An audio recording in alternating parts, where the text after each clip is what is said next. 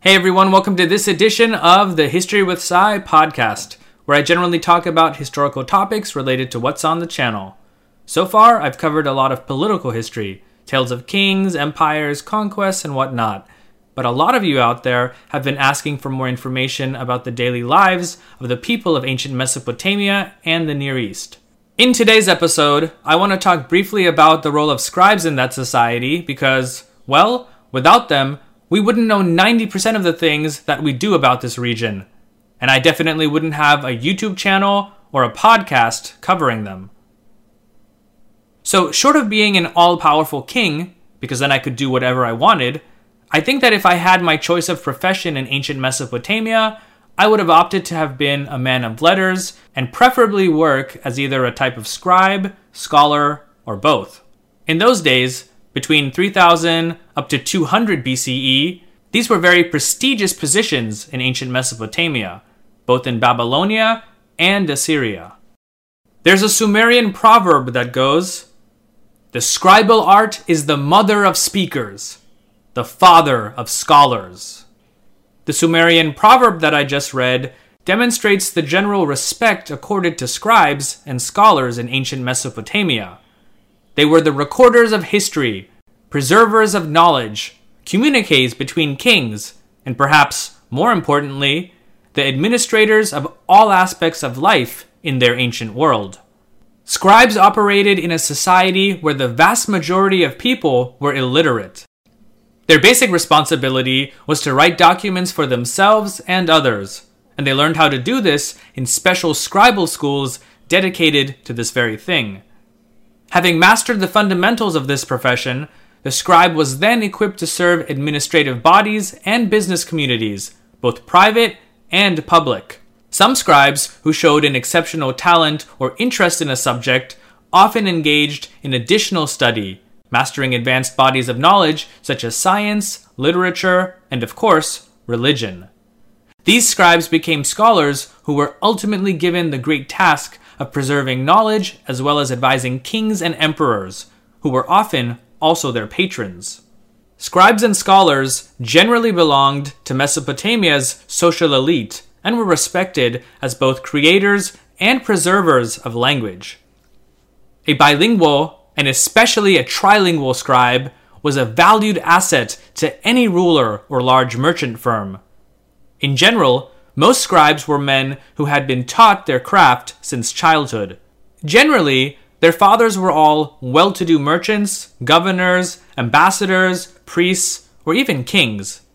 Sometimes, the son of a noted scribe would follow in his father's footsteps and become a scribe himself. There were even a few women who became scribes, but this was the exception rather than the norm. So, what was the life of a scribe like? And what is it that they actually did? Though the earliest scribes may have created simple pictographs to record basic accounting information, by around 3000 BCE, they wrote using a cuneiform script. As far as we know, the first scribes were Sumerian, and over a few centuries, the cuneiform characters that they invented became the dominant form of written communication in southern Mesopotamia. In most cases, this text was written by using a reed stylus to make wedges on a wet clay tablet. The vast majority of these clay tablets were rectangular in shape. However, many were also circular, especially those used by students of scribal schools to practice their written exercises. Land surveyors, especially during the reign of the Neo-Sumerian Empire, used circular tablets. There were many other shapes as well. For example, many royal inscriptions, especially those commissioned by kings, have been found on clay objects shaped as cylinders or 6 to 8-sided prisms, where each face of the prism contained a column of text. Cuneiform has also been found on clay cones, bricks, bronze nails, decorated temple figurines, and other mediums. For writing on hardened wax, scribes would use a metal or bronze stylus. When writing on wood, which was less common, the scribe used a small brush dipped in ink. And of course with stone, the most durable surface, scribes would use a pointed sharp tool, generally made from bronze, but later on also made of iron, to chisel the stone. This was actually physically done by stone workers who were proficient in such tasks. Still, they were overseen by scribes, who would dictate and guide the workers in making the correct characters or symbols. Scribal schools in Sumerian were called Iduba, meaning House of the Tablet. We have a good idea of the curriculum of the typical scribal school due to archaeological findings at sites such as Ur, Sippar, Nippur, and Mari, although other cities no doubt had their own schools. Perhaps they weren't as large, or we haven't found them yet, but we do know that they existed. In addition, Mesopotamia wasn't the only place that had scribal schools. Cities in Elam, such as Susa, had them, as did Ebla in the Levant. Egypt and the various Hittite kingdoms and empires also had their own scribal traditions, but since we're primarily focused on Mesopotamia here, we won't discuss them in this program. All of the scribes were under the tutelage of more senior scribes, most of whom were proficient in at least one of the four major areas of study: vocabulary and grammar, literature, mathematics, and music. By the Old Babylonian period, which was roughly between the years 2000 to 1600 BCE, Akkadian had replaced Sumerian as the language of commerce and diplomacy. This doesn't mean, though, that Sumerian completely vanished. In fact, it retained an exalted position as a high literary and religious language, and in many cases was even used in the entrance exam for entering a scribal school. This was especially true during the Old Babylonian and Kassite periods, because during that time, a lot of Sumerian literature and knowledge was being translated into Akkadian. It's because of the work of such scribes that we have so many bilingual Sumerian-Akkadian texts, and ultimately, knowledge of the Sumerian language and important works of literature dating as far back as the early dynastic period of Sumer. In general, most scribes would become proficient in a written language through copying and studying various lists, which included sign lists, vocabulary lists, and grammatical lists. Once the student mastered the fundamentals of a written language and its basic vocabulary, he, or sometimes she, would advance their study by specializing in a certain subject. For example, a scribe might focus on Sumerian literature and thus spend their time copying such works and becoming familiar with its vocabulary. Others might focus on more religious works. Those who seem to have had a propensity for numbers may have put their efforts into learning mathematical words and symbols. Actually, Babylonian mathematical texts that have been discovered are really interesting and quite advanced. Some had tables for multiplication, division, squares, and square roots, while others dealt with basic algebra and geometry, the latter which was especially important for land surveillance and construction. Other texts contained standard business problems, what we'd today in high school or college call business math. These were generally studied by scribes who would eventually go on to do various administrative tasks, for example, keeping track of grain inventories or counting tax revenues.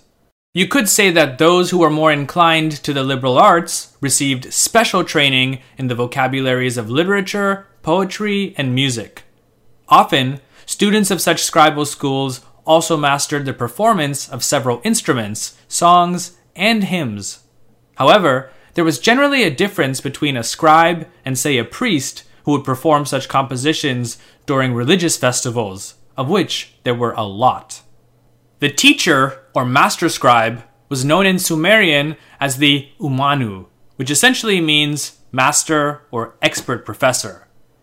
It was he who presided over the school, its curriculum, and of course, the students. The teacher held a very influential position because he had the ultimate power of recommending a student for a particular scribal job or field. So basically, you wanted to be on his good side. If you misbehaved, then the master scribe or teacher had the authority to discipline the student. In fact, a student could be caned for a variety of offenses, such as poor classwork, dressing like a slob, speaking without permission, standing up without permission, not speaking Sumerian with his Sumerian instructor, and sloppy penmanship. Some of the older, more advanced students often served as assistants to the master scribe, much like a student aide would assist a professor at a university. They were called Big Brothers. Scribal students generally began school between the ages of 5 and 7 years of age, and continued until they either mastered the material or grew into a young adult. They attended classes daily from sunrise to sunset.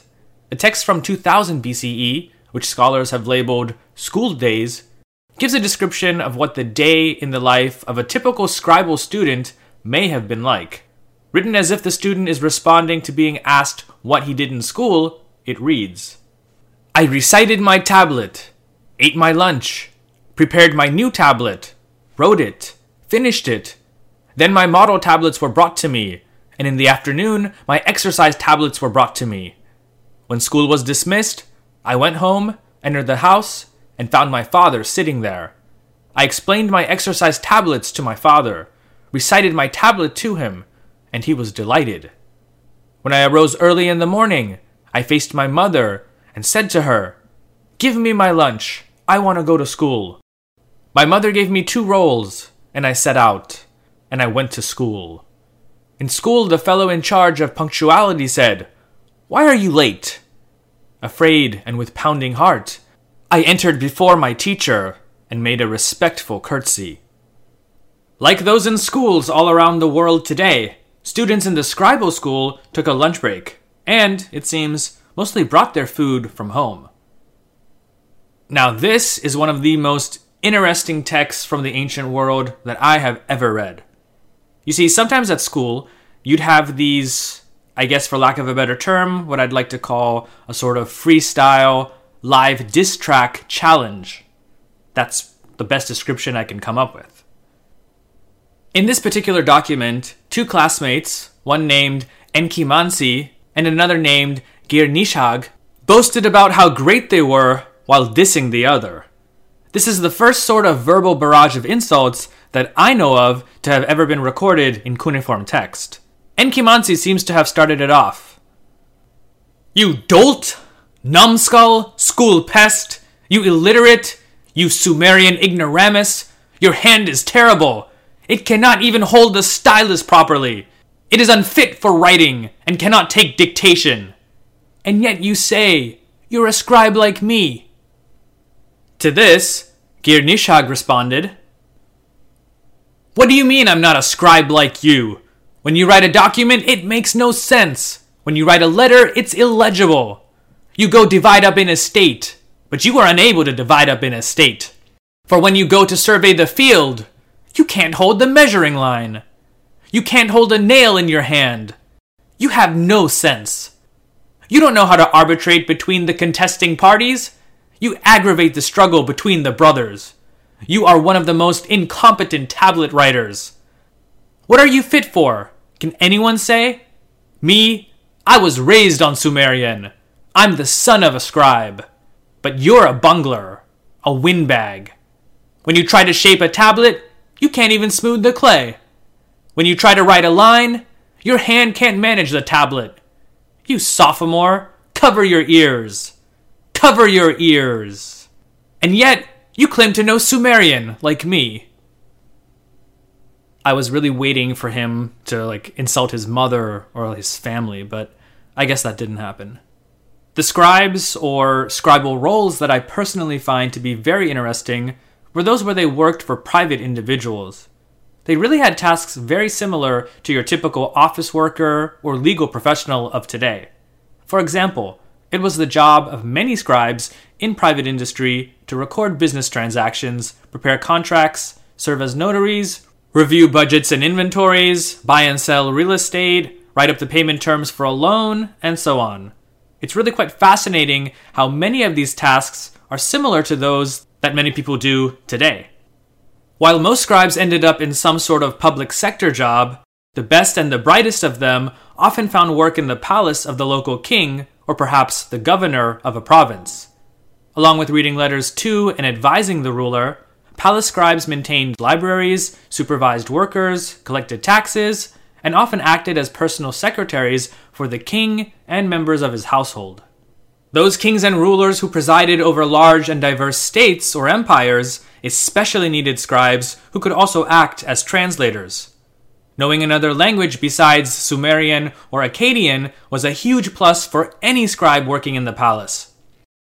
If a scribe spoke Hurrian, Elamite, Hittite, or one of the dialects from Canaan, he was golden. This was because, despite the fact that Akkadian was the lingua franca for the region, many Mesopotamian rulers often found themselves with non-Akkadian speaking subjects, and it was always easier to get them to do what he wanted if he had someone who could communicate with them in their native language.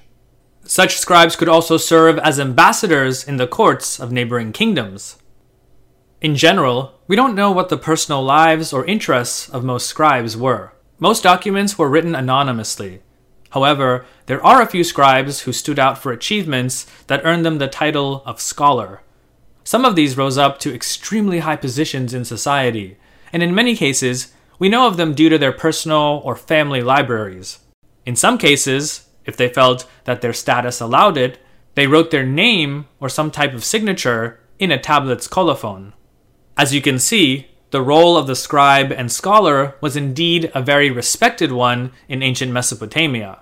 So, it's not hard to see why several powerful kings in their records and annals claim to have been great patrons of various scribal schools and libraries. Some of these rulers who boasted of their ties or association with scholars were the great Neo-Sumerian king Shulgi, who claimed to have known several languages himself, including Sumerian, Akkadian, Elamite, Amorite, and Hurrian, the Assyrian king Tiglath-Pileser I, and the Assyrian emperor Ashurbanipal. In fact, it's from Ashurbanipal's library at Nineveh that many of these Babylonian and Sumerian texts were discovered. Ashurbanipal basically wanted a copy of every text that had ever been produced since the beginning of time, and he sent scholars and scribes all over the Near East to either bring them back, or, if this wasn't possible, to at least copy them. In one inscription, he boasts of his own scribal skills. "I studied the secret lore of the entire scribal craft. I know the celestial and terrestrial portents. I discussed with competence in the circle of the masters. I argue about the text, if the liver is a correspondence of the sky, with expert diviners. I can solve the most complicated divisions and multiplications which do not have a solution. I read intricate tablets inscribed with obscure Sumerian or Akkadian, difficult to unravel, and examined sealed, obscure, and confused inscriptions on stone from before the flood."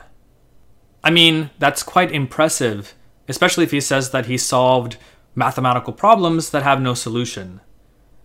Now, obviously I believe he's exaggerating, but it shows you his respect for learning and how he wanted to be in that elite club of scholars and wise men. This text or inscription is actually really interesting because Ashurbanipal's most famous, or rather infamous inscriptions, generally deal with how he massacred whole populations, destroyed their cities, trampled on the bones of their already long-dead kings, and the like. It's nice to know that he did have a softer side. Anyway, it's thanks to these scribes and scholars that we know so much about what life in ancient Mesopotamia was like, and we'll definitely discuss and examine more texts in future programs. Thanks so much for listening. I really appreciate it. Make sure that you subscribe, both to the podcast and the channel. You can also follow History with Sai on Instagram, Facebook, and Twitter. Thanks again, and I'll catch you in the next episode. Take care.